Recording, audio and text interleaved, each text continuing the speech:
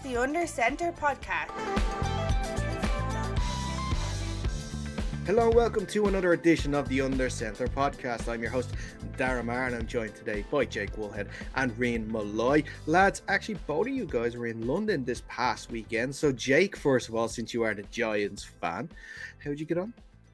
Yeah, I got on great. As you can see, my chair doesn't have the Eli Manning jersey that came with me for the game, and it obviously brought a lot of luck for me. So, yeah, absolutely delighted. Didn't really expect the game to go the way it did from the first half, at least 17-3 deficit that we got into. Kind of had my hopes down, but the beers kept me warm for the second half to turn around right on time.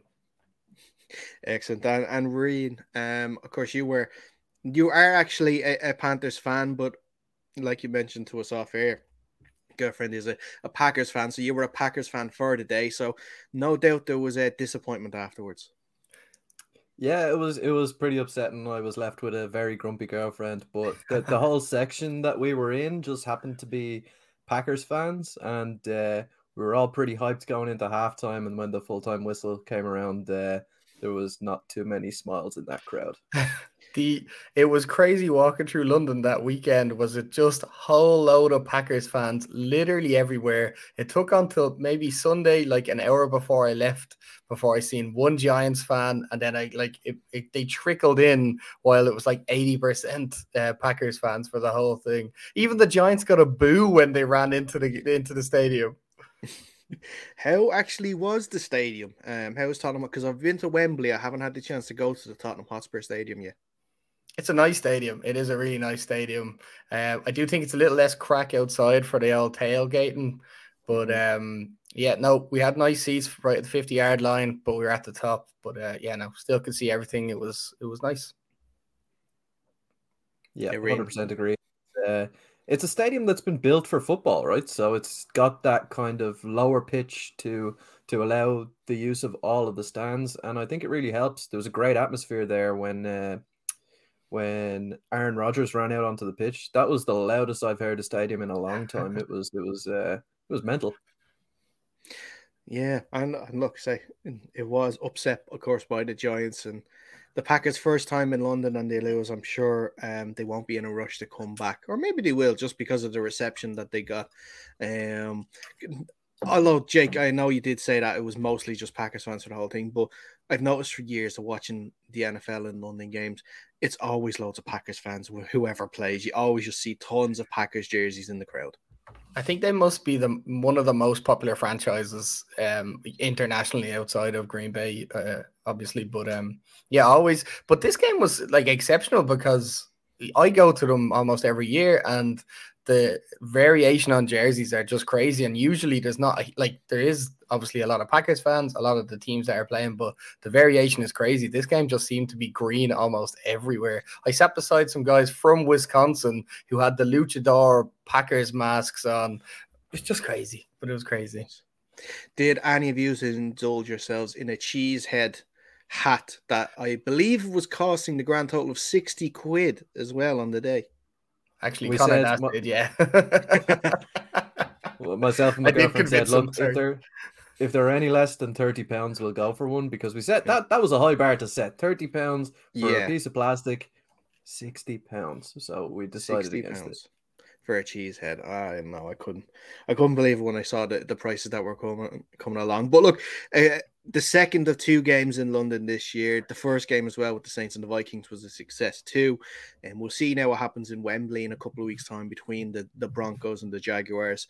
We'll see maybe if the Broncos can get their offense sorted in time, and if the Jaguars make sure they don't fall off a cliff, because they are threatening to a little bit now in the last few weeks, so we can still make the game entertaining. We are, of course, going to look ahead to week 6 and preview all the games and give our opinions on what's going to happen. But before we do, I think we cannot go any further, Rian, without asking you. You are a resident Panthers fan. The news during the week, Matt Rhule was fired by the Panthers after 2 and a bit years in charge. Your feelings on the decision by owner David Tepper to relieve Coach Rhule of his duties? It put a little smile on my face there on Monday as I was in the airport going to come home. Yeah, look, I don't think this coaching change is going to make a whole lot of difference. I see Steve Wilkes having had the single year there in Arizona where he was forced into a terrible QB situation with Josh Rosen, and he was forced out after the year after some pretty terrible play. I see it kind of going the same way, right? The Panthers have got a lot of talent across the board, a lot of big names there. But the one thing that's holding them back is the quarterback, and him being a defensive minded coach. I don't think he's going to be able to get the job done to pull the Panthers out of the slump that they're in. That being said, though, it's a 13 week interview for the job for Wilkes, and I hope he does well. I was a little bit sad to see Phil Snow get the boot as well, but at the same time, when you're installing a defensive head coach like that, you want him to be able to do things his way, as opposed to having a guy with so much seniority there who might be able to kind of undercut him at every angle. So I understand the decision. I just think it was a little bit rough to get rid of Phil Snow and leave Ben McAdoo where he was, because he has been terrible with the play calls this year. Yeah. And Jake, it's always nice to get the opinion of a Packers fan, actually. Yeah. Particularly when it comes to the Panthers, yeah. Jake, I was going to ask, and Rian mentioned it there as well, that Phil Snow, the defensive coordinator, was relieved of his duties, and Ben McAdoo keeps his job, at least for the time being. Whereas throughout this season, it was actually the defense that was outperforming the offense. So do you agree with what Rian says? Is it a case of it's a defensive head coach, he wants to do things his way, and he doesn't feel he'll be able to do that with Phil Snow staying in his role there? Yeah, I can see why you would do something like that. I mean, I don't blame him. It's tough to get going as an interim head coach to rally this team, especially if it's so early in the season. It's still a chance you could possibly turn it around if the players can kind of get behind the new interim coach and stuff. And as you said, Ree, it's a bit of an interview for Steve Wilkes himself. So yeah, I don't understand not getting rid of Ben McAdoo. I've seen him myself on the Giants, who he was kind of hit and miss here and there, and obviously with the way the Panthers offense have been playing, it's just a bit bewildering. Yeah, well, we'll see then what happens over the next couple of weeks if it is the case that Steve Wilkes can turn things around. A difficult start for him because he has already lost Baker Mayfield for the next couple of games, at least with a high ankle sprain. So it looks like PJ Walker. I can see Rain at the bottom of the screen just having a smile from ear to ear with that news now as well. Like, is that a bad thing, really?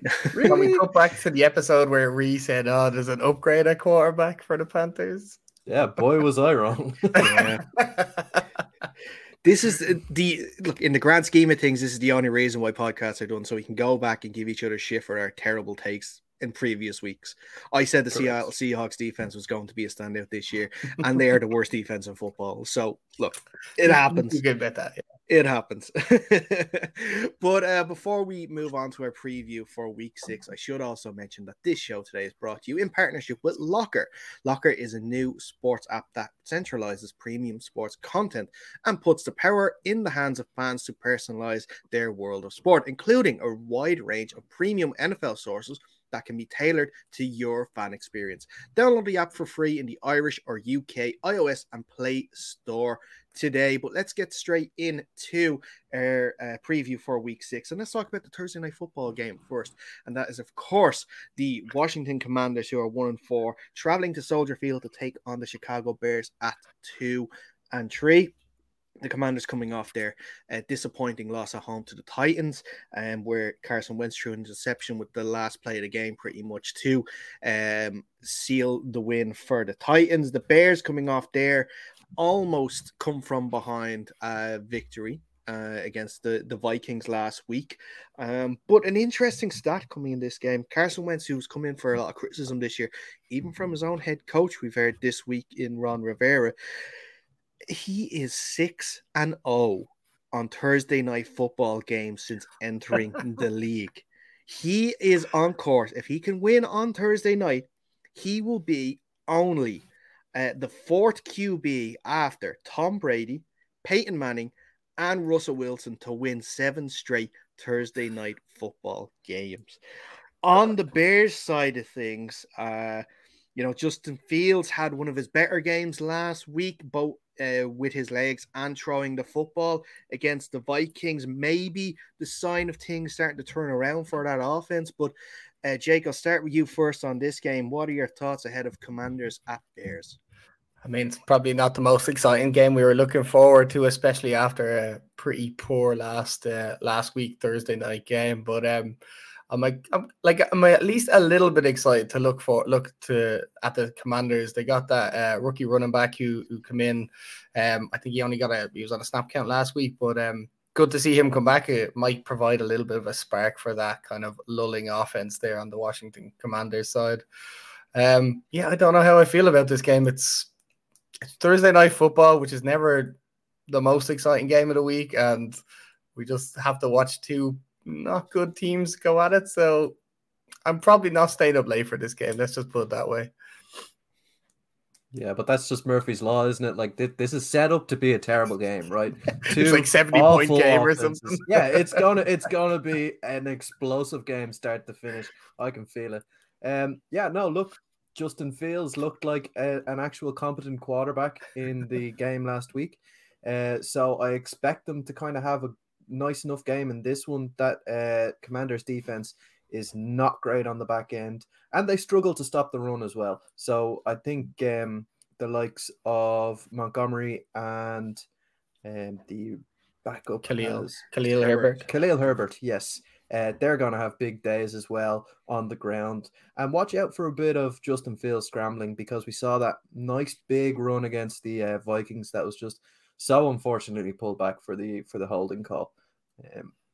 I can't believe that stat though. 6-0 on Thursday night football for Carson Wentz. Like, that is just crazy. Yeah. I'm gonna put a bet on them and they're gonna lose. Like, that's just the reality of the situation here for me. But I love a stat like that. They're kind of pointless, but also I'm into it. Look, it can't get any worse than last week's game between the Colts and the Broncos. So as long as it's better than that, and we have at least, there was no touchdowns at all in the game last week. So at least if we have one touchdown, we're already doing better than we did last week. So I'm thinking, very quickly, lads, who are you thinking for this game though? I'll go first. I'm all in on this Commanders streak going forward. I'm all in on the Wentz streak. Let me just quickly check what the handicap here is for us. While he's checking that, Rian, while he's doing that, I'm going to go against them and say the Bears. I've said it before. I'll say it again. They're able to rely on that running game regardless of how bad Justin Fields is, and I can see them going to 500 this week. Okay. It's a pick'em game, which means usually it's a +1 point favorite to the home team, but it doesn't seem to be. So it's dead evens on this one. Dead evens. Okay, fair enough. I think I am looking at the Bears in this game as well, mostly because of the home advantage. I think, especially on a short week, home advantage is a huge plus for a team. I think home teams in Thursday night football so far this year are winning as well. Apart from week 1 and last week, I think it was mostly just home teams that were winning them. So I'm going to continue that streak, and I think that the Bears are going to win this game and to go 3-3, and the Commanders to sink even lower and put a lot of fire under the seat of Coach Ron Rivera, of course, because I think the comments that he's making now recently, the stuff about just basically blaming the quarterback for why he's behind in the NFC East. That was very much taken out of context. Yeah, though. Like absolutely. His very next comment was that the reason is every other QB in that division have been there more than a year, and Carson Wentz has come in. He also said he has absolutely no regrets in bringing Wentz in. So yeah, I don't know. We'll see though. We'll see. If they do get the win, and Carson Wentz, he did play a decent game last week, apart from that interception at the end. But that's the problem. He always has a mistake in him, and it's coming soon. So whether it's the first play or the last play, if he hasn't made a mistake yet, it's coming soon, and that's always the worry when it comes to Wentz. But we'll move on to Sunday's games. And we'll start, of course, with the early slate. Let's have a look at the San Francisco 49ers traveling to Atlanta to take on the Falcons, the 49ers running back Jeff Wilson actually had a huge game last week. 132 scrimmage yards and a 15th career rushing TD. He's aiming for his third game in a row with a rushing touchdown. And a third game in a row on the road with over 100 yards scrimmage. So it's an interesting stat there for the 49ers. On the Falcons side of things, Drake London, of course, their rookie wide receiver, had 4 catches for 35 yards last week against the Bucs. He ranks actually third among rookies with 22 receptions and about 256 yards. Of course, the Bucs are the Falcons coming off that heartbreaking loss against the Bucs last week, which included that crazy roughing the passer call on Grady Jarrett. And the 49ers coming off that game against the Panthers that, of course, ended up being Matt Rule's last game in charge. Rian, I'll start with you first on this one. What are your thoughts ahead of 49ers at Falcons? Yeah, I'm really liking the look of this 49ers team. Their offense played very well at the weekend against what is a strong, albeit injury-depleted Carolina Panthers team. It kind of just depends on what version of Jimmy G you get on the day. It could be throw a pick six safety Jimmy G, or it could be light the place up and have 260, 300 yards passing and a couple of touchdown passes to boot. So I think that's really where it's going to come down to on the 49ers offensive side of the ball. Looking at the Falcons, they really need to get things going against what has been a dominant defense. I think it's probably going to rely a lot on Kyle Pitts getting the ball out quickly and maybe utilizing Mariota's kind of mobility as a quarterback. Yeah, we need to see him run the ball more than he has been in recent weeks. Yeah, I don't know. I think it kind of comes down, as you said, this like the Falcons D-line against the 49ers O-line and how much time it can give Jimmy G to avoid any of these mistakes that you mentioned. So I'm looking forward to seeing that battle. And also maybe George Kittle, I'm looking forward to seeing him maybe turn it around a bit more in the passing game. I know he's been a key person there for that run blocking, but I'm sure he'd also like to see a couple of more TDs with his name on them. So I'm hoping he can get a few more. The Falcons, I would like to see Kyle Pitts just explode a bit more. He had a bit of a good week last week. So if he just lives up to that 4th overall pick type of game, maybe then you have a proper game to have on Sunday. I think injuries are a very underrated thing for the 49ers as well this week, because as far as I'm aware, Joey Bosa is not going to make it. He has a groin injury. I think it's Mosley is out with an ACL. I think Ward, their cornerback, is out with a broken wrist. So the injuries are starting to mount up a little bit. And of course, the likes of Trent Williams and stuff is out too. I don't know. I think maybe we might see something from the Falcons in this game. I know you mentioned about Jimmy G and his games where he has 260 or 300 yards throwing the ball, but realistically, they're sort of false yards because it's a lot of yak yards after that. You throw a 5-yard pass to Deebo Samuel and he runs it in for 50, or you throw a 5-yard pass to, George Kittle and he runs it for 20, 25 yards. It's so if they can stop the yak yards and get the players down as soon as they catch the ball, that's where the Falcons, I think, have a chance. They lost their main linebacker last week with Deion Jones being traded to the Browns as well. So that's going to be interesting, especially when it comes to this run game and what they can do. Tevin Coleman actually came back and had a great game last week for the 49ers as well. So it's not just on Jeff Wilson's shoulders. So we'll see. We'll see there when it comes to that. For me, I am probably going to go with a 49ers win on this. I did mention them as my Super Bowl team at the start of the year, and I think if they are going to be that Super Bowl team, they're going to have to win these games, and I think they can go to Atlanta and win them. Jake, who have you got first? Yeah, I think I'm going to lean 49ers with you on this one. If any kind of coach can overcome a slew of injuries, it's definitely going to be Kyle Shanahan. So I'm going to lean towards them. And I also just want to make the note that I think you picking the 49ers as a Super Bowl team when they were starting Trey Lance at the time was a mad pick. But now that you've Jimmy G, I can give you it back. I'm going to go ahead and make it a clean sweep for the Niners in this one, which presumably means the Falcons are going to do it. But no, the 49ers... happened with our Thursday night football pick last week with the Broncos. Yeah. The 49ers are a good football team. The Falcons are a bad football team. Logic dictates the 49ers win that game. Yeah, fair enough. Let's move on then to the next game on Sunday, and that is the New England Patriots against the Cleveland Browns. 2, 2, and 3 teams going up against each other. QB Bailey Zappi, of course, made his first career start last week and completed 17 of 21 passes with a touchdown and an interception for a 100 rating. A nice, perfect 100 rating. I love it. He's actually aiming for his third game in a row with a 100 plus QBR. So we'll see if that. On the Brown side of things, of course, Nick Chubb has continued his great start to the year, rushing for 134 yards and 2 touchdowns last week.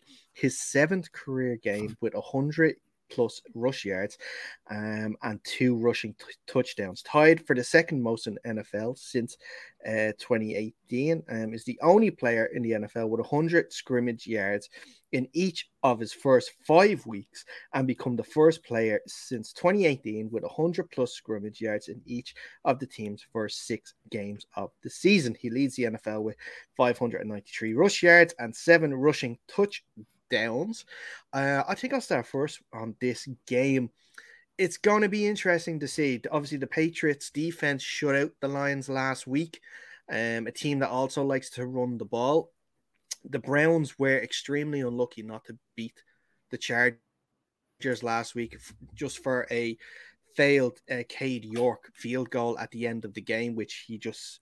I think it just hit the side of his boot. It just went right as soon as he kicked it. It was just gone. It didn't even hit the net, I don't think. I think Belichick loves playing against the Browns. The Patriots have actually won the last 4 games they played against them. It is tough. Brissett has had a really good season as well. A lot better than I thought he was going to have now as the backup. The Browns have lost 3 games this year, and the aggregate score for their 3 games is 6 points that they've lost by combined. That is a crazy stat. I think this will be a close game. I'm going to lean towards the Browns, or not the Browns, sorry, the Patriots rushing attack being too much for the Browns. They can't stop the run at all this year. They've, like I mentioned there in the previous game, they brought in Deion Jones to help in the run game in the linebacking position. But I think that the Patriots will just have enough to beat the Browns and leave Cleveland with the win. Reen, what do you think?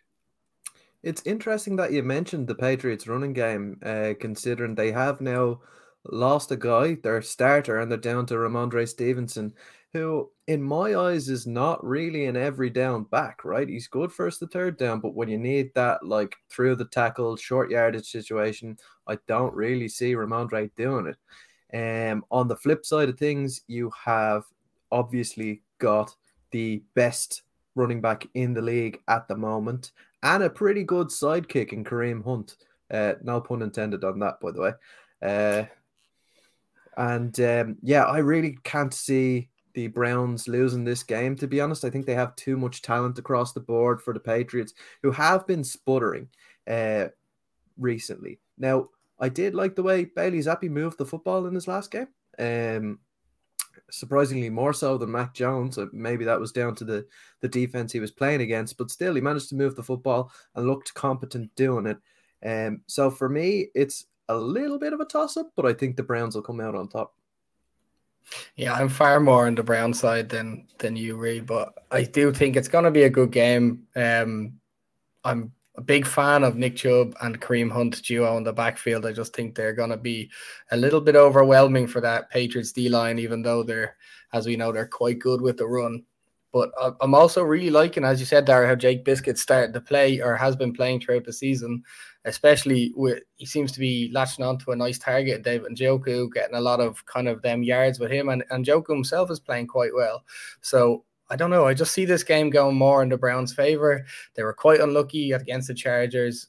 The Pats blew out the Lions there last week. As we know, the Lions don't really have a defense as such. So I'm not really saying that they can score that well, and I don't think they'll score that well on the Browns. Okay, fair enough. Let's move on then from 2-2-3 teams to 2-3-2 teams.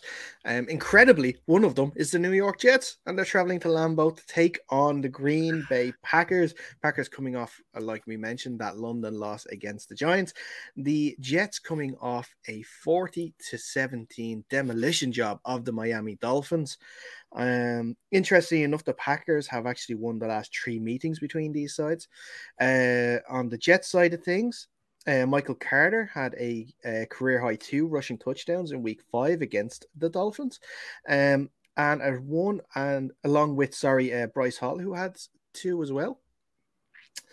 I should say they're one of 2 pairs of AFC running backs, along with Nick Chubb and Kareem Hunt, to each have 2 rushing touchdowns in 2022. So the Jets are sort of taking something out of the Browns' playbook a little bit in terms of having 2 very competent running backs that can play on multiple downs, so maybe they can have that 2-headed attack to help Zach Wilson. And they still have some dangerous receivers on the outside as well. Of course, on the Packers, like I said, they're coming back off that disappointing loss, which kind of showed as well in the second half, especially that this receiving core is probably not the receiving core that's going to take them to the Super Bowl. It's going to be very tough for them. They might still make the playoffs. They might make win a game or 2 in the playoffs, but Super Bowl might be a little bit out of their hands. Jake, I'll start with you first on this one. What are your thoughts ahead of Packers against the Jets? It's going to be a good game. I think the Jets have kind of come into their own offensively, and they're able to score some points now. They've got a pretty decent running back pair. You mentioned Michael Carter, Breece Hall. I think the 2 of them are going to be quite a good duo in the next years coming. And I'm really liking their wide receiver core. I think they're pretty decent. The Corey Davis, Garrett Wilson, that rookie has been playing pretty good as well. So, I really like that. And their defense seems to be holding its own. I'm really liking how Quinnen Williams kind of played so far. I liked how he plays. And CJ Mosley, Quan Alexander, them guys as well are going to be pretty tough. You have to I assume Robert Saleh is going to take something out of last week's game against the Packers, how the Giants played the Packers on defense, which was blitz a lot and not give them a lot of time for them receivers to get open. So I like the Jets. I don't know if I'm going to pick them to win this game, but because you can never count out Aaron Rodgers, really, can you? Like, especially when it's Aaron Jones, AJ Dillon in the backfield, and Randall Cobb. He's okay. He's old, but he's still okay. So no, I don't know that. I feel like the Jets running is going to just take off in this game, and the Packers can't stop it right now. So it's going to be a pretty tough one for them. Yeah, 100% agree with you. I don't know if you noticed in that London game, but Aaron Rodgers had some awful overthrows and underthrows in that game. I don't know if he's carrying an injury or something, but it's absolutely not like Aaron Rodgers when he is usually deadly accurate, regardless of the length of throw that he's thrown it out. Ryan, sorry, just to interrupt you very quickly. He did miss practice on Wednesday with a thumb injury. Okay, that's interesting. So I don't know if that's affecting him more than maybe he's making out.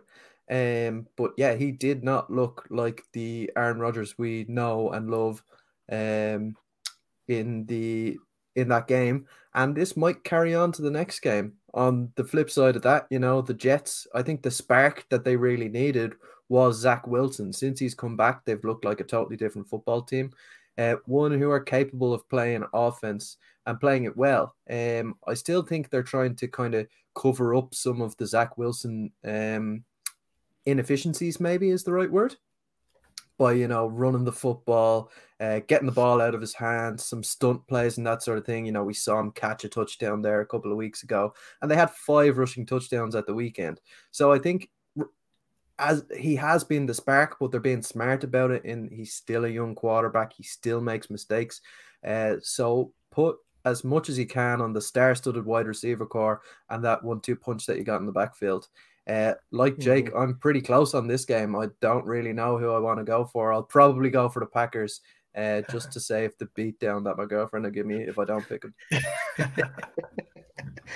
I don't know why. I don't know if we are able to say this, but I like the Jets.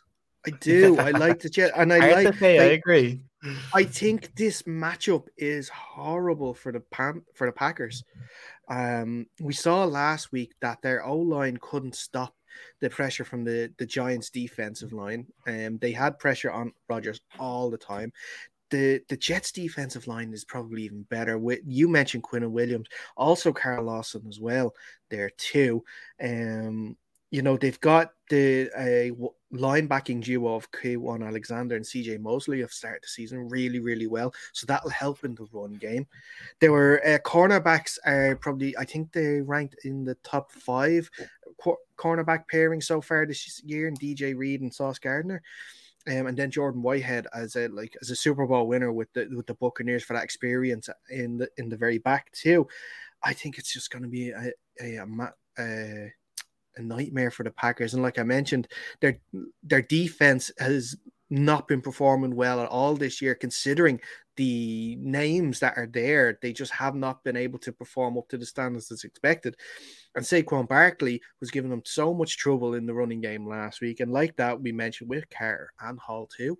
I really do think that the Jets can go to Lambeau and beat the Packers and put a lot of pressure on LaFleur and Rodgers now. So I'm going to actually go for the Jets on this. Yeah, I think I might do it. They're 7-point underdogs. So Giants came from -8.5. So maybe the Jets can come from -7 to win it, or +7. Sorry, wrong way around. +7. Yeah. How crazy is it that we're talking about 2 good football teams in New York at this stage of the season? Wild. Who said before the start of the season the 4-1 Giants and the 3-2 Jets? That's just crazy. I know, it's unbelievable. We'll get to the Giants in a little bit, but we'll move on to an AFC South matchup. It's a repeat of week 1. The Jacksonville Jaguars traveling to Indianapolis to take on the Colts. Of course, so like I mentioned, the repeat of week 1 where the Jaguars beat the Colts. The Jaguars have actually won the past 2 games, including that one at week 18 of last season too. So the Jaguars seem to have the Colts number a little bit, but things have sort of, come off a cliff for the last few weeks for the Jaguars. They were 14 points up against the Eagles and threw that away and lost against an undefeated Eagles team. You can understand that, but they played so poorly in that game last week against the Texans, and look, both teams didn't play great in general. A standout, though, for the Jaguars so far is their rookie linebacker, Devin Lloyd, who is aiming for his 3rd game in a row with 11-plus tackles. He leads all rookies this year with 49 tackles. So if you're looking for a defensive player of the year candidate to throw a few quid on, Devin Lloyd is definitely up there for sure. With the Colts, Matt Ryan was aiming for his 3rd game in a row with 250 plus passing yards. He has a 105 rating in each of his first 2 home games this year. He is one of 3 NFL quarterbacks, which include Josh Allen and Tom Brady, with 350 plus pass yards in multiple games this year. Getting up and down the field isn't the problem for the Colts. It's the red zone that seems to be a problem with the Colts, and not being able to finish drives off and not being able to get the run game going in a team that we've known for years to have such a strong offensive line. The offensive line this year has been so poor and has been allowing Matt Ryan to be sacked multiple times each game. I think he has the most fumbles as well for any player in the league this year too. So it's been a struggle so far for the Colts. Rian, I'll start with you first on this one. What are your thoughts ahead of Jaguars at Colts? Yeah, I think it really boils down to that Colts O-line. I think if they're missing Jonathan Taylor again as well, that's going to be a major issue. But I mean, the O-line giving up all those sacks against the Broncos there last week. I mean, we saw them get down into multiple red zone situations, and Matt Ryan takes sacks that kind of knock them out to the point where field goals actually start becoming difficult. And part of that is on the O-line, but part of that is on Matt Ryan holding on to the football too long. I think he has been doing that a lot this season. And that's when you kind of see these stats creep in where there's, fumbles. I think he has 5 on the season so far, which is just an outrageous number for a guy of his. You can go ahead. We'll inform when he gets back. Okay. But for a guy of his caliber and his, stature in the league, I think, it's wild that he's doing that. Like, you can understand it from younger guys, but a guy like him, he should know by now that if he's in red zone situations and he sees the blitz coming, there's nobody open, get rid of the ball. Do not take the sack. And it's like mistakes like that are costing Colts games this season. Yeah, I don't know. I completely agree with you. This might be the most boring game of Sunday coming. Both teams probably can't score. Both teams can't score in the red zone. So it's going to come down to the kickers and who's got the better kicker, to be honest. But as you said, Matt Ryan makes a lot of mistakes. The Jaguars have got some good takeaways from the other teams. So maybe we see a lot of mistakes from Matt Ryan this game with an overpowering pressure from Josh Allen on the defense of that Jags team, or whoever, Devin Lloyd, that rookie, as you mentioned, Dara. So I don't know. It's just going to be boring. I don't really want to watch this game. I don't really think, like, Matt Ryan set that team back a couple of years, in my opinion. It's not good. It's not good at all. And if, as you said, if Jonathan Taylor isn't playing, that's just a whole nother mess that the Colts have to get through, where the Jags have 2 decent running backs ready to go. So, yeah, no, most boring game. I don't think I'm going to watch it. Well, I will watch the condensed probably. That is the definition of a YouTube highlight game. That's what it is. It's Dara's YouTube highlight game of the week. It's the one that you spend the 10-15 minutes watching on YouTube, and that's all I think you'll need to know about it. But I it's a tough one though to pick for me. I'm not too sure. If Jonathan Taylor plays, I would imagine that the Colts would have enough to win that game. If he doesn't play, I think the Jaguars could. It's weird. Like, the strengths of the Colts are kind of, they help counterbalance the strengths of the Jaguars. Like, some of their wide receivers are quite good, but the Colts cornerbacks have been really good this year, which include, of course, Stephen Gilmore, I should say. I'm going to go with the Colts on this one, only because they have home advantage, only because they're looking to avenge their last 2 defeats against the Jaguars too. Might be a bit of just a lull period now for Trevor Lawrence and the Jaguars for the next few weeks, and hopefully he can come back a little stronger after that. Yeah, I'm going to go against you there. I'll go against you. I think that Trevor Lawrence did a pretty good job passing the football last week. Maybe didn't do as much in the red zone as he should have. But we have seen improvements by him this season. And I think he's going to take that step forward. The Colts defense, as good as they look on paper, have not been performing all that well. True, they didn't allow a touchdown versus the Broncos, but the Broncos offense have been abysmal this season. So I expect Trevor Lawrence to get things going in this game. And look for them to lean on James Robinson and Travis Etienne in the game. Etienne had his highest career scrimmage yardage on the game last week. So, yeah, expect them to lean on that running game. And I see the Jaguars coming away with a W in this one. Mm-hmm. Yeah, I'm going to agree with you. If I have to pick one, it has to be the Jags, I think, on this one. Unfortunately, I'm going to have to pick one from this game. So I'm going to go with the Jags. Yeah. Okay. No problem. That's no problem at all. Just when I win, I'll try not to rub it in your faces too much. I don't think anybody wins with this game now on Sunday. But anyway, let's move on and let's have a look at the Minnesota Vikings traveling to Miami to take on the Dolphins. Like I mentioned earlier on, the Vikings coming off their 29-22 win against the Bears. The Dolphins coming off their 40-17 loss against the Jets. Tua Tagovailoa is back in practice this week, we've seen, but he's already been ruled out for the game this week by Mike McDaniel. Obviously giving him another week to, rest that concussion. And we still don't know about Teddy Bridgewater if he's going to make it. If not, then we'll probably see Skylar Thompson. Tyreek Hill is a doubt. We don't know if he's going to make it now to this game. He left the game with a boot on last week against the Jets, so we'll see how he is there.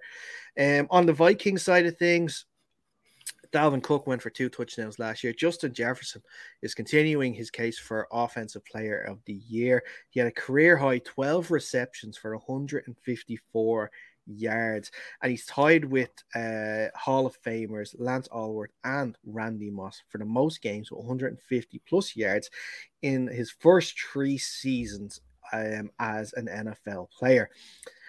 He has 17 games so far with 100 plus receiving yards, the third most by any player in his first 3 career seasons. And I think the key, obviously, for the Vikings to win this game is to give Jefferson the ball as much as he can. Obviously, he'll have Xavier Howard looking after him in that game too. So it'll be interesting to see that little battle, to see how things progress on that. On the Dolphin side of things, like I mentioned, whether it's Teddy Bridgewater or Skylar Thompson, it'll be important to get the run game going, especially with Raheem Mostert and Chase Edmonds. If Tyreek Hill can't make it, obviously more responsibility will fall on the shoulders of Jalen Waddle. But we'll see what happens there. Jake, your thoughts on this game? Yeah, I mean, for me, it really all relies on if Teddy Bridgewater is playing or not, because at least we know Teddy Bridgewater can play. Skylar Thompson didn't play too badly last week, but I don't know if that's going to be sustainable for a quarterback, a rookie quarterback. So I think what's going to happen is there's going to be a lead to the Vikings early, and then there's going to be a lot of running the ball from the Vikings and a lot of playing catch up from the Dolphins. So I don't know. Like, I know I like Raheem Mostert. He's just a bit injury prone, so he can catch the ball and stuff like this, but I don't know. I just don't see them being able to run the ball because I feel like they're going to be playing catch up.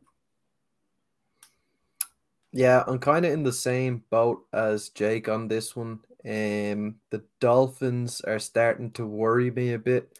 This feels like a little bit of a slide starting to form. If they lose this game, it's going to be like catch-up time for the Dolphins to try and go ahead and win that division, because they will be looking to win that division to really kind of give themselves the best advantage that they can in the playoffs. But the Vikings are looking very, very strong. Dalvin Cook on the ground is looking fantastic. Justin Jefferson, I love the way they move him around the pitch, set him up in different positions, and get the ball to him as often as they can. Yeah, Cousins is playing all right, but on the defensive side of the ball, Za'Darius Smith is having himself a season. He was good over with the Green Bay Packers, moving to a divisional rival. Now, sometimes doesn't work out, but it certainly has for Za'Darius Smith.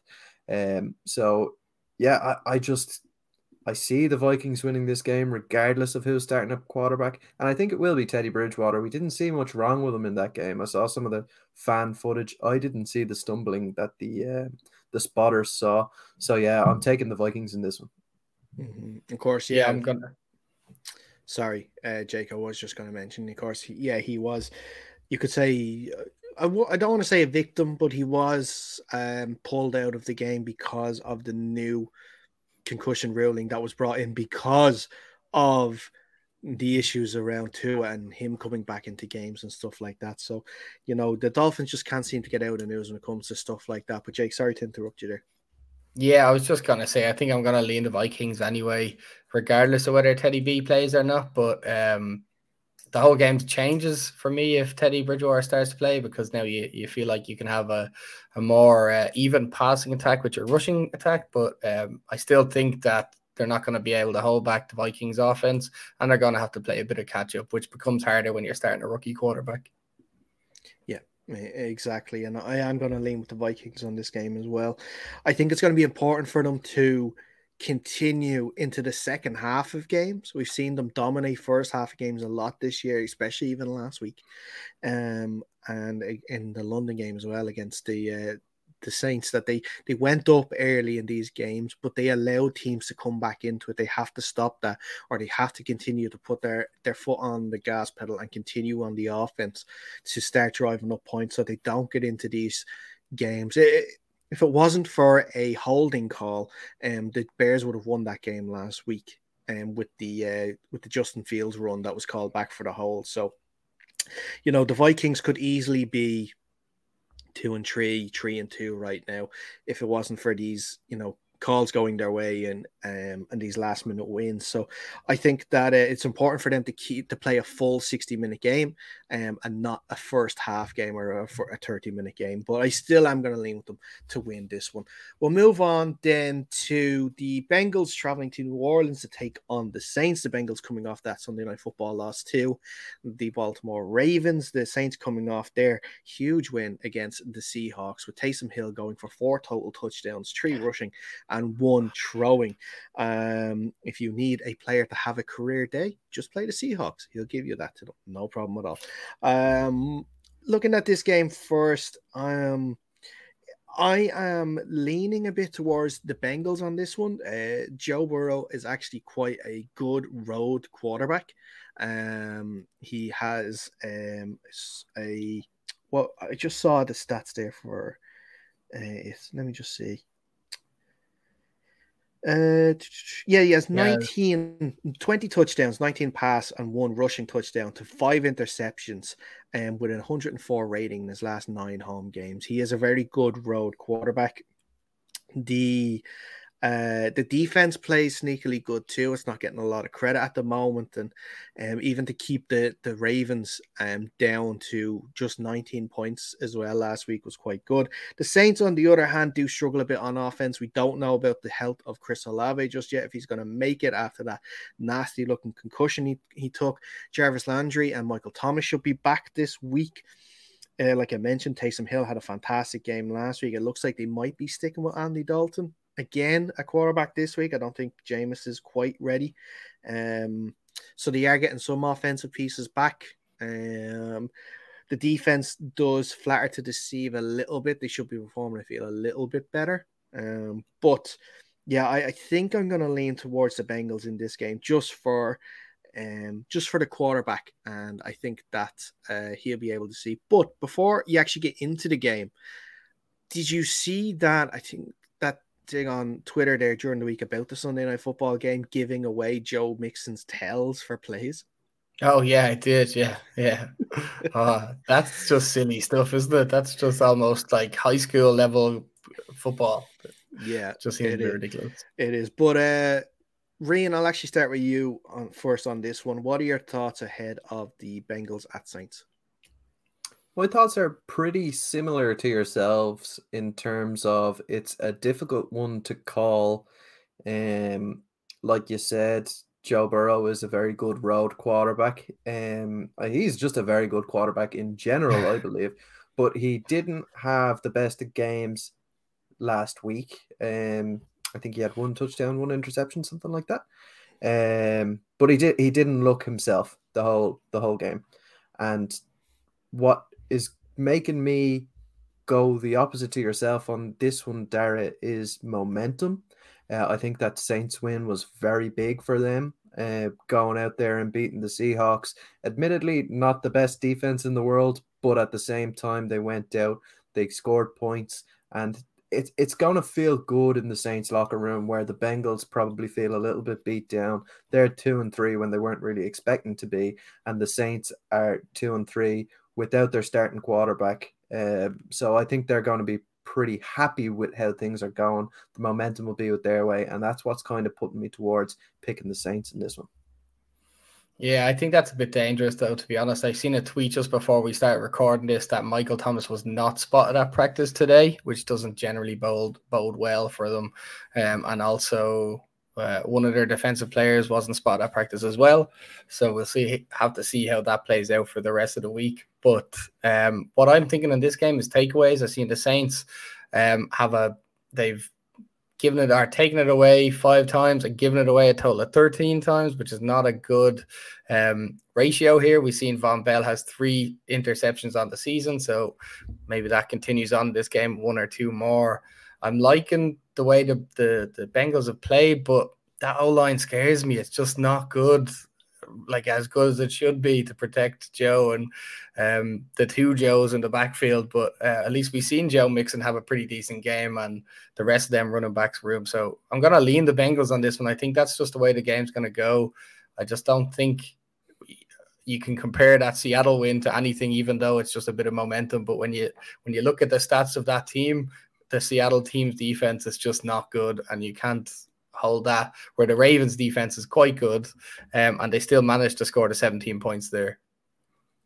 Yeah, I'm gonna go for the Bengals on this game. Like I mentioned, I am leaning towards them. I think I am going to go for them. I think that they are a team that are in a better position at the moment to be going towards playoffs and Super Bowl. They have the better players in the important positions, and I think that'll be enough for them to leave New Orleans with the win. But let's move on then to this game. Jake's favorite game of the week. The Baltimore Ravens traveling to MetLife to take on the New York Giants. Jake, I'll let you go first on this one. What are your thoughts ahead of this game? I plead the fifth. I feel like if I don't talk on this game, I won't be able to jinx anything. But no, in seriousness on this game, it's tough. I would like to pick the Giants, but I feel like this is the game out of the next couple of games that we're going to lose.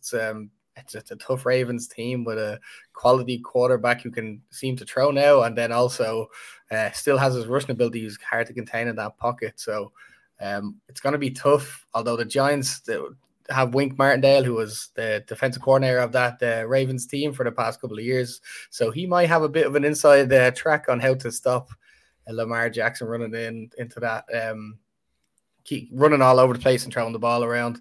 But on the Giants offensive side, we also have maybe 3 practice squad receivers playing as a starting wide receiver. We still got Saquon Barkley. Daniel Jones' ankle didn't seem to bother him last week, and that offensive line seems to be getting into a bit of a rhythm. So it's a pick 'em for me. I don't see them losing like they would have usually lost in recent years, but I don't know. It's hard to say.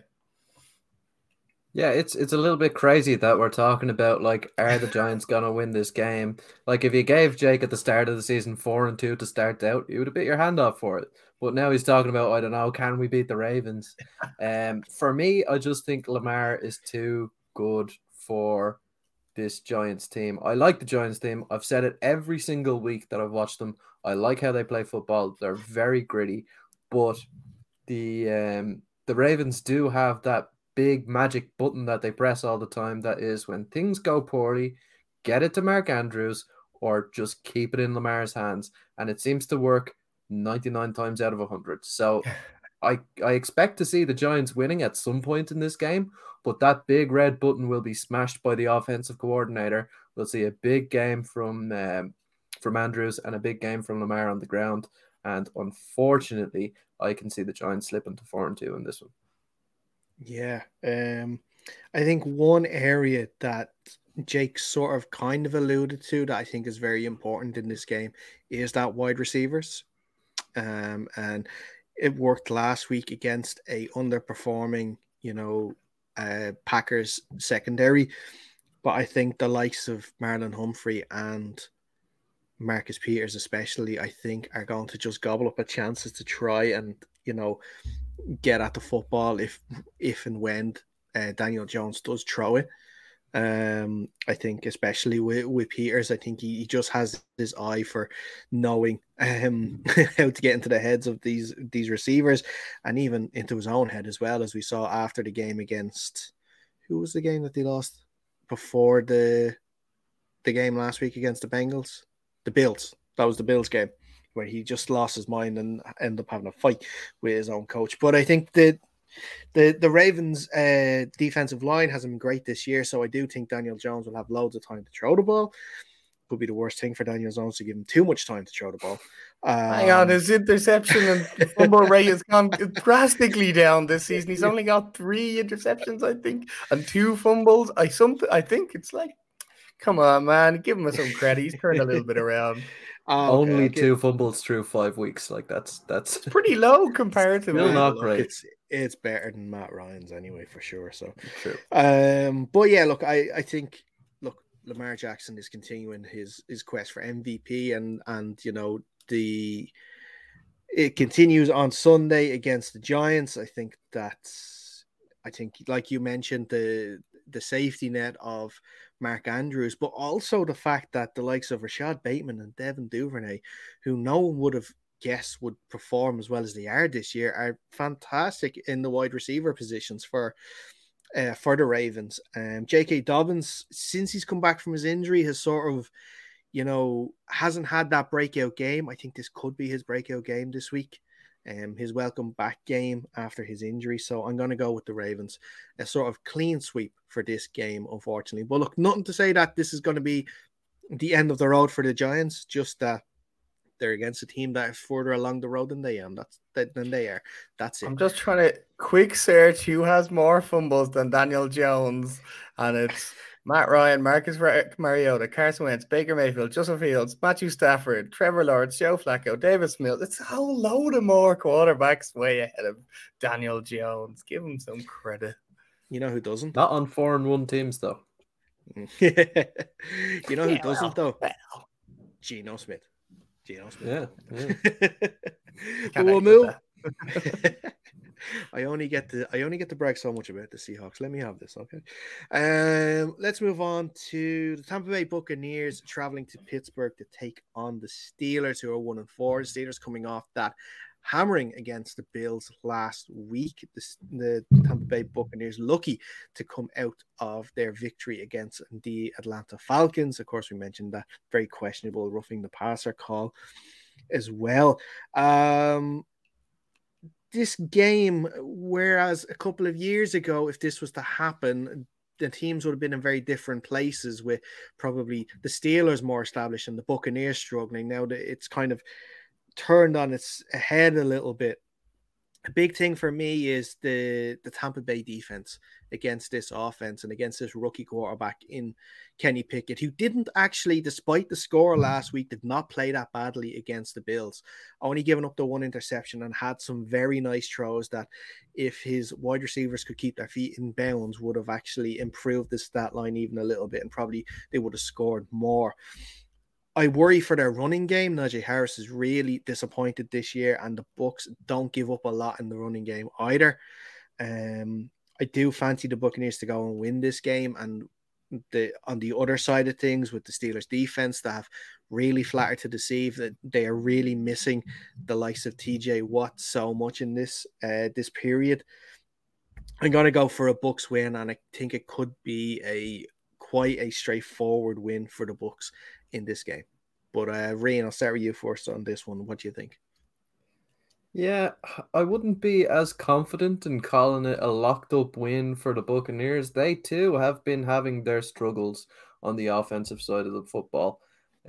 Tom Brady looks like he's had a little bit of a decrease in his abilities for the first time in his career, which is interesting to see.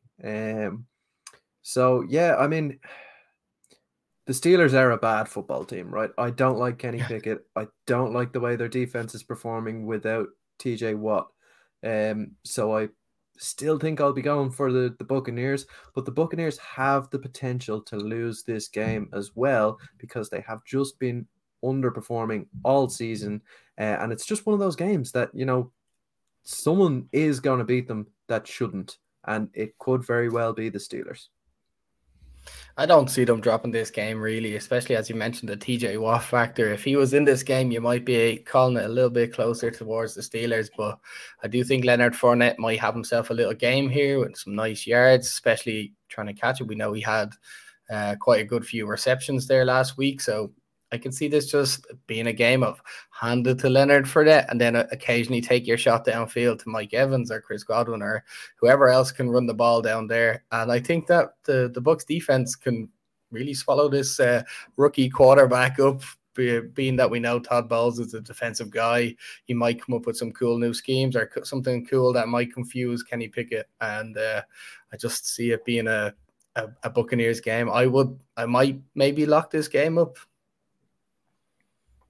Fair enough. Yeah, I would say expect some interesting looks at the start, maybe like cover zero looks with guys dropping back who you might not expect, that sort of thing. Just everything to get a young quarterback off his nice, comfortable throwing platform. Well, that's it. It hasn't been that comfortable anyway. For your first game of the year going up against the Buffalo Bills. He's definitely not been comfortable, and then he's facing the Buccaneers. He's definitely putting them in at the deep end anyway, Coach Tomlin, to start them out. So maybe after these games, the rest of the ones will seem easy, but this one especially, I think, might be just a little tough for him. Let's get into the late slate of games, and let's start with the Carolina Panthers, of course, 1-4, and head coach Les traveling to Los Angeles to take on the Super Bowl champion Rams, who are 2-3. It looks like PJ Walker is going to start this game. And interestingly enough, we talked about some interesting Carson Wentz stats. Let's look at this one, right? I've seen this stat. Yeah. In his season day, or last week, in his season debut, he was 55 out of 6 for an 83 rating. But he is 2-0 as a starter and can join Kyle Allen, Devin Hodges, and Cooper Rush as undrafted QBs to win each of their first 3 career starts since the year 2000. Now, that is, I don't know which is better, the Carson Wentz undefeated on Thursday night, or PJ Walker going 3-0 and joining such an illustrious group like Duck Hodges and Kyle Allen and Cooper Rush as undefeated in their first 3 career starts. On the Rams side of things, there's our only bright spark at the moment on offense is Cooper Kupp. He had 7 catches for 125 yards and, of course, a touchdown last week.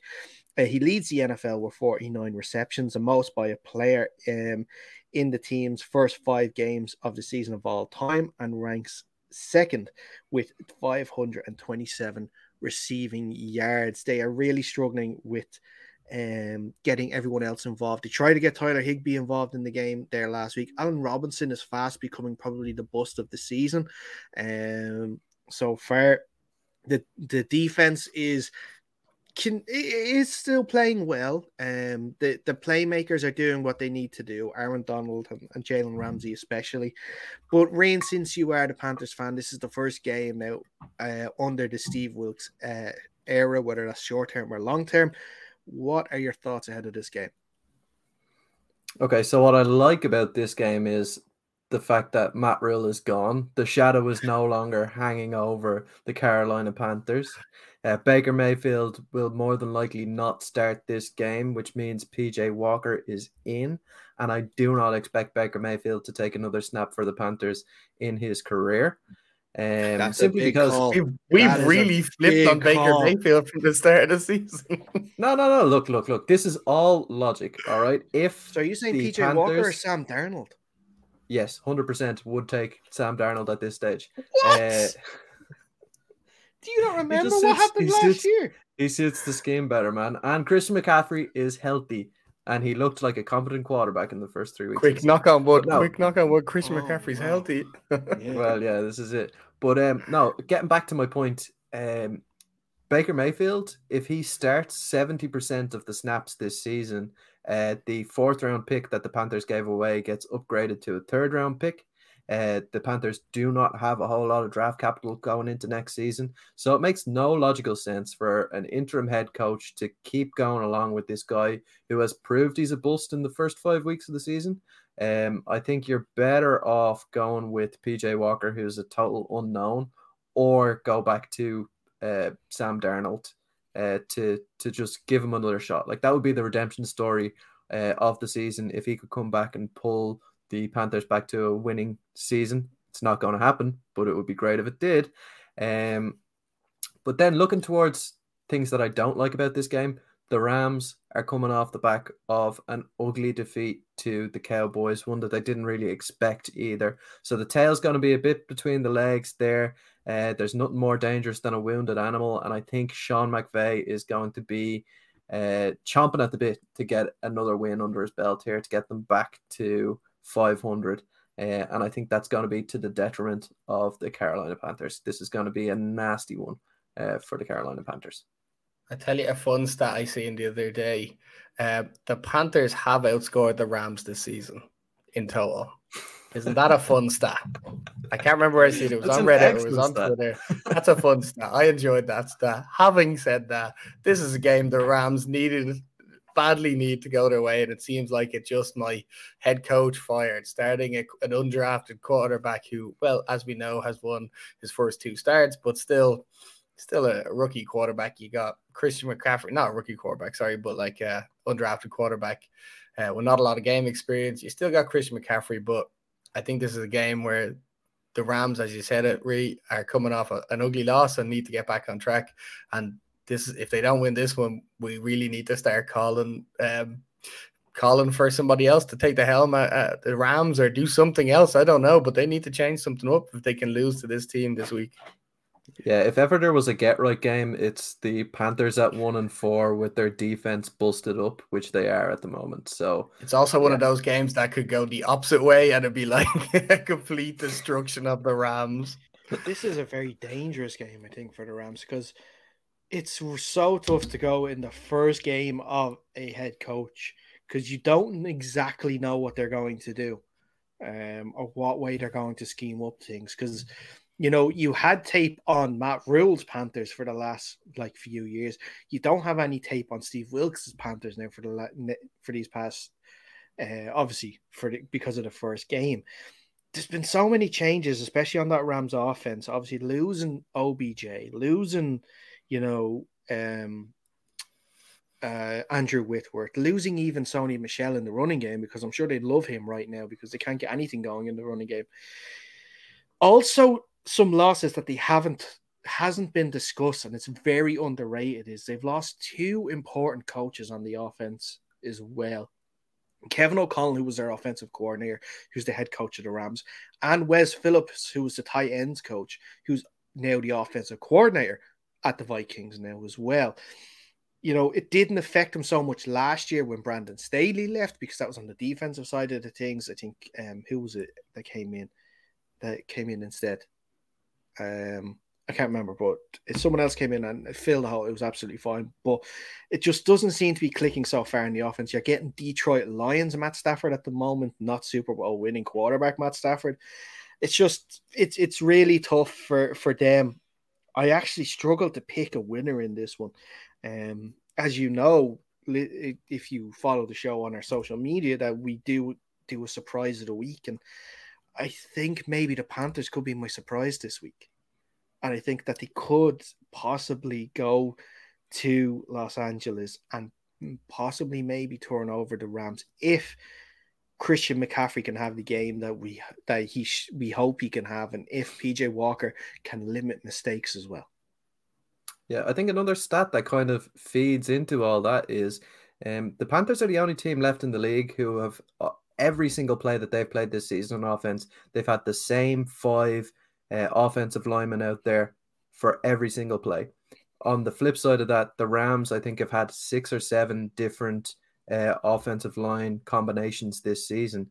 So PJ Walker's going to feel nice and comfortable back there, and I don't think Matt Stafford will, particularly with Brian Burns coming off the edge.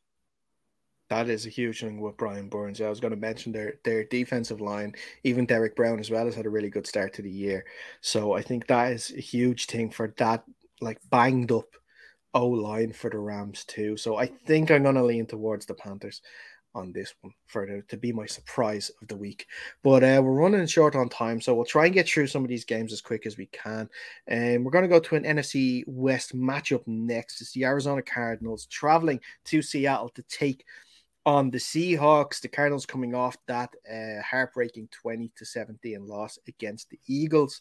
The Seahawks coming back from their loss of 39-22 against the New Orleans Saints. Both sides going through some changes, lost some important pieces in the offseason. Quarterback Kyler Murray hasn't really started the season too well. On the opposite side, Geno Smith has defied everyone's expectations. It's going to be the first start for rookie running back Ken Walker after the injury to Rashad Penny, which ruled him out for the rest of the season. The big thing on this game, of course, is that Seahawks defense and how poor that Seahawks defense has been this year. And it can't continue to be poor It can't continue to be poor before things change. I still don't know, though, if they're going to actually get things right in time for this game. Side note as well, that this is meant to kick off at 4:05 Eastern time, 9:05 Irish time.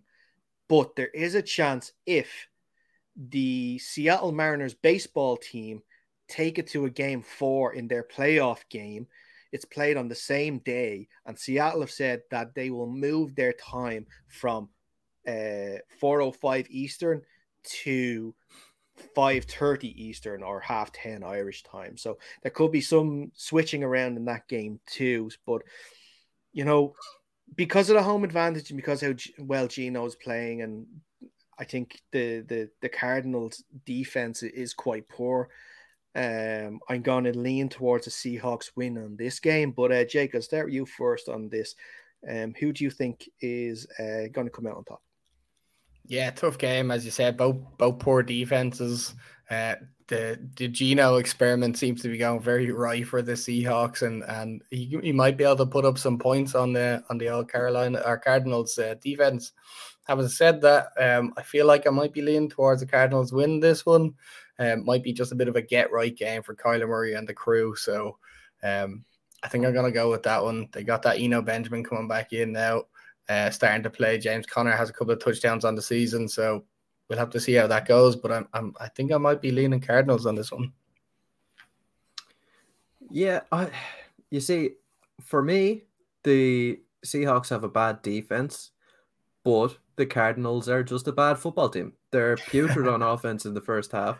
And I think that the Seahawks can rack up a few points in the first half and get the job done early out there. I have always been a passenger on the Geno Smith train, but I'm the full-on conductor now. I'm riding that bandwagon all the way home. I think he's going to have a big game again at the weekend against the Cardinals, and I think he's going to get out to an early lead, and I think that's going to be the difference. The Seahawks are winning this game. Mm-hmm.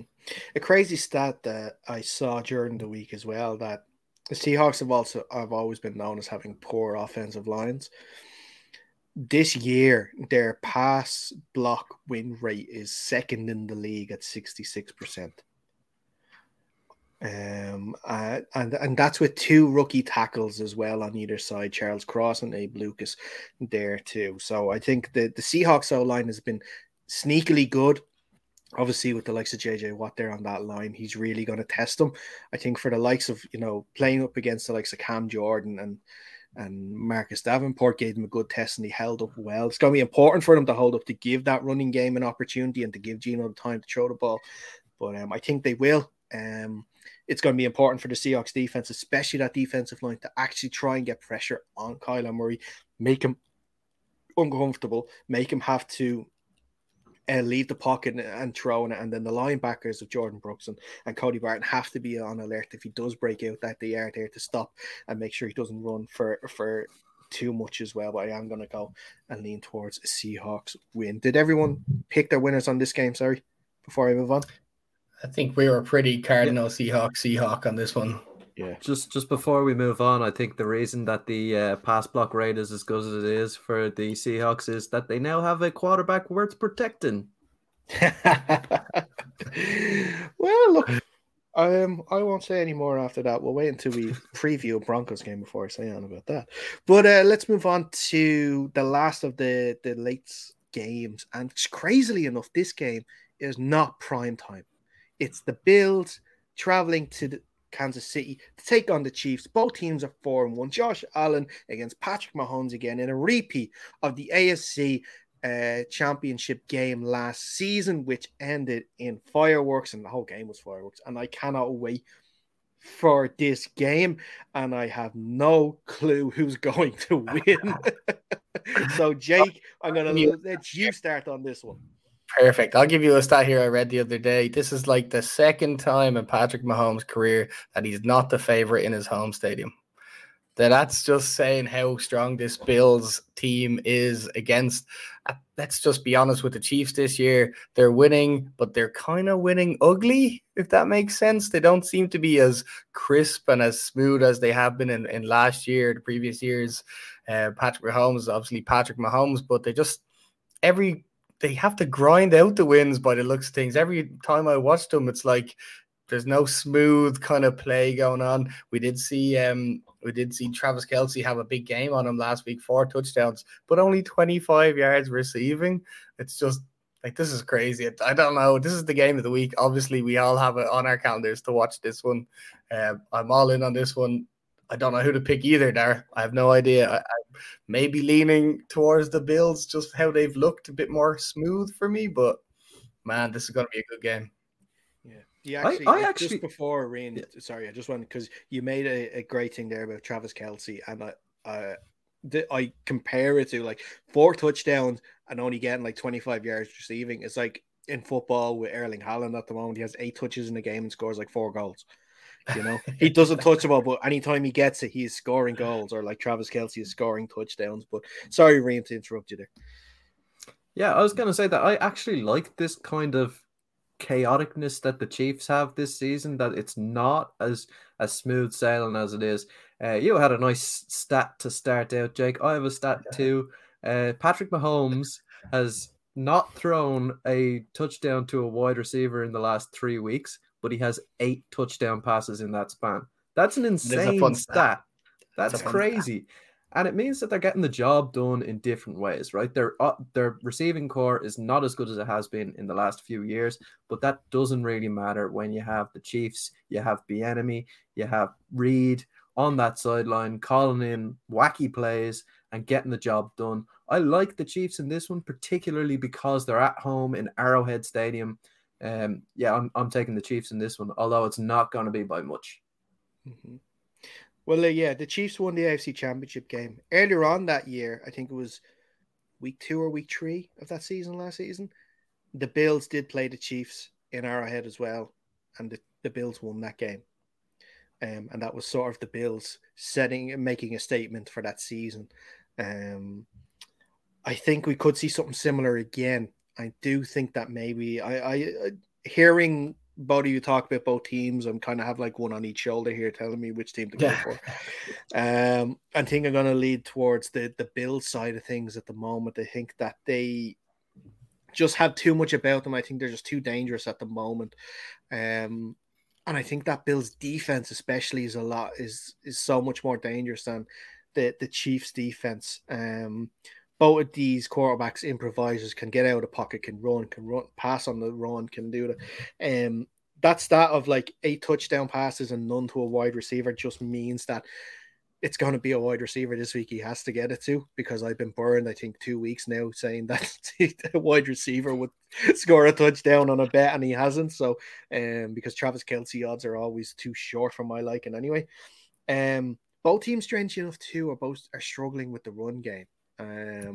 Their quote unquote lead back struggled last week. Clyde Edwards-Helaire didn't have a great week last week, and neither did Devil Singletary for the Bills. So they went to their backups, and Jerick McKinnon had a good game for the Chiefs. And then was it Zach Moss? No, it wasn't. It was James Cook that scored a touchdown for the Bills against the Steelers last week. So it'd be interesting to see how the running game gets on too. But yeah, I think I'm going to lean for a Bills victory in this game. And like I said, an absolutely crazy game that it's not going to be as prime time, but it just means us Irish fans can watch it, and it's going to be great because we get Jim Nantz and Tony Romo on the call too, so that's always fun. Right, 2 games left. Let's get through these quickly. It's the 2 primetime games. It is Sunday Night Football first. The 4-1 Dallas Cowboys traveling to Philadelphia to take on the undefeated 5-0 Eagles. Jake, you are the NFC East fan in this group, so I'm going to let you start on this one. Yeah, I don't know. This is crazy. Whoever thought the Cowboys starting Cooper Rush would be 3 wins in a row with him starting? So that's just crazy for them. That the running backs they have seem to do it quite well. Sometimes it looks Zeke's better, sometimes Tony Pollard's playing better. CeeDee Lamb is playing out of his mind. Micah Parsons is playing out of his mind. That D-line is just incredible. Now, we can all agree none of us like Trayvon Diggs, and we can all just harp on that as much as we like, but it seems like they're good. I don't know. It's annoying me that they're good with their backup quarterback and stuff. But then on the Eagles side, we just know they're 5-0. It's just an incredible team for them to have started so well. Jalen Hurts seems to have changed from what looked like a rushing-only quarterback to someone who actually can throw the ball now. Maybe that A.J. Brown trade in the offseason has done more good than we ever thought it would have for that team. Yeah, I don't know. It's a good game, actually. I think all these matchups tend to be good, especially with the NFC Beast this year. So I don't know who to pick. I'm gonna stick with the Eagles in this one. They're gonna go 6-0. I think they're just that much stronger than the Cowboys. Yeah, for me, I want to roll it back to when we were discussing the start of the season and we were starting talking about how Cowboys fans have been pretty quiet this year, and I'm worried that it might be their year. It's looking pretty hot as a take right now, with them being at 4-1 at the moment, and that defense is mean. Now, I don't like the secondary very much. They keep getting burned for big yardage, and most of that is down to Trayvon Diggs. But it is the first real test that the Eagles have faced against the defense. That front that the Cowboys have, I think they're going to really get in Jalen Hurts' face, make him throw the ball off platform and stuff like that. And I think this might be a game where Jalen Hurts gives the ball away a couple of times, maybe by putting it on the turf or throwing a couple of interceptions. And I think that might be the key to a Cowboys victory. So I'm taking the Cowboys in this one. I'm just looking at the stat there. The Eagles have a +9 takeaway giveaway there. So they've taken away 11 balls and only given away 2. So, I mean, that could happen, and we know Trayvon Diggs likes to take his old interceptions for the punishment of big yard plays, but could happen, all right. It could. I think a big factor in this game in the last few games has been Devonta Smith and how he's sort of, stood up and has been a really, really good wide receiver too, to sort of help when they can't get the ball to AJ Brown. The worry I have for the Eagles, and Rain, we've talked about this on a previous show as well, that I think this is the first sort of quality sort of defense that they're going to face now. The Eagles, they haven't really faced some quality. Before they faced the Cardinals last week, they had not faced a team that had a winning record last year. Now they're facing 2 teams in 2 weeks that have actually went to the playoffs last year. So it'll be interesting to see. Now, I don't know, would you guys know or not? I actually haven't followed it up this week, but is Dak Prescott in line to play? No, he's not starting anyway. It seems that they're giving him another week off and letting Cooper Rush go at it. Right. Okay. That's okay then. I think if Dak was to play, I would be worried for the Cowboys in this, just because he's coming in cold after a couple of weeks, especially going to the link to face this Eagles defensive line for sure. That has been, wrecking teams a lot this year. I'm gonna actually go for the Cowboys in this as well. I think that the Eagles are going to have to lose at some stage, and I think this could be the game they do. The Cowboys showed that. I think this. I crazy stat time, because I found this crazy stat about this too. The Cowboys are the only team in the NFL that have not allowed multiple touchdowns in a game. So that can continue. At all. No, they've only allowed more than 1 touchdown in a game.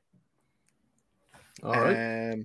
So I think the Eagles as well showed last week against the Cardinals that now it could be wrong, it could be passing touchdown, but it's definitely no more than 1 in a game. But the Eagles showed, especially last week, that like in the second half they just didn't come out. The first half they played well against the Cardinals and sort of were, imposing their will on the team, and I think that's what's going to happen again this year. Or that could happen this week, but I worry about the second half. I am going to go for the Cowboys to win this, and both sides will end the week at 5-1. Nothing else to say about that. That's what I like to hear. I like to hear that sounds a nice silence. While we move on to the last game of the week, it's the Monday Night Football. It is an AFC West matchup. It is Denver Broncos traveling to LA to take on the LA Chargers. Of course, the Broncos coming off that terrible, awful, I can't say any more about it, like unwatchable game against the Colts where they lost in overtime 12-9. The Chargers escaped Cleveland with a 30-28 win, where they should have actually really lost that game. I have a lot of issues, and I was going to say it earlier on this week. Unfortunately, we didn't get the chance to look back at last week, but I'll say it now. These crazy, stupid 4th and short calls near the end of the game have to stop. Brandon Staley almost lost that game for the Chargers last week because he couldn't just punt a ball into the 20 or the 10-yard line on the Cleveland Browns side of things with a minute to go when Cleveland had no timeouts left.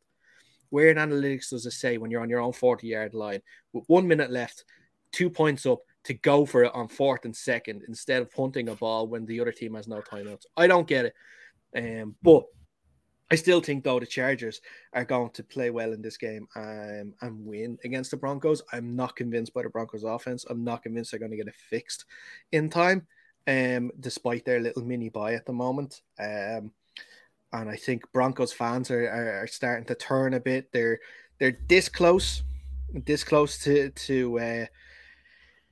shit hitting the fan if it hasn't already, and before it gets really ugly. But Ryan, I'll go to you next on this one. What are you thinking ahead of the Monday Night Football?